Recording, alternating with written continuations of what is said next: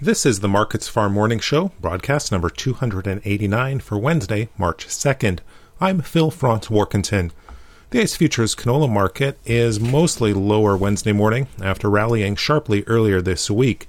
Canola mixed up a dime in the new crop November at $891.30, but the more active front months all lower, May down $4.40 at $1,075.50 per ton.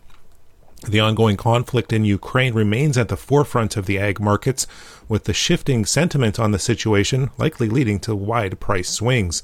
The Chicago soy complex is softer in early activity, but the grains are all higher. The Canadian dollar is stronger this morning, putting additional pressure on the canola market as the Bank of Canada raised its key overnight rate. Tight old crop supplies do remain a supportive background influence in the canola market, but end users are starting to turn their attention to the new crop. In the U.S., corn and wheat futures are up sharply, while soybeans are posting small losses. Soybeans were thought to be due for a correction after their rally earlier this week. The May bean contract down 15 cents at $16.75 per bushel.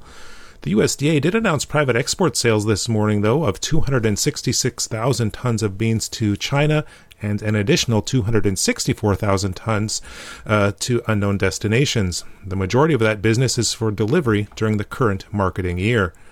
Farmers in Brazil continue to make good harvest progress, and that's also putting a bit of pressure on the bean market.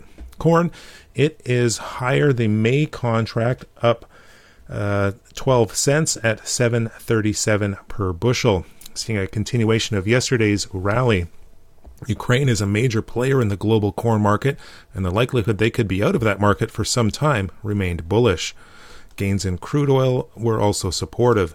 Wheat, it's setting fresh contract highs, posting limit-up moves in the winter wheats with a threat of reduced exports out of the Black Sea region, the major supportive influence. Minneapolis up 40 cents in the May contract at $10.94 per bushel.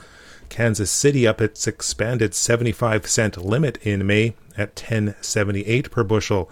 Chicago wheat also up its 75-cent limit at $10.59 per bushel.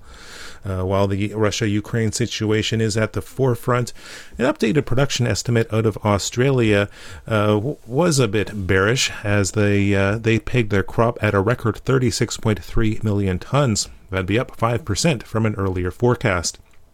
That's a look at the ICE futures and U.S. markets for Wednesday, March 2nd. In Winnipeg, for Markets Farm, I'm Phil Frantz-Warkentin.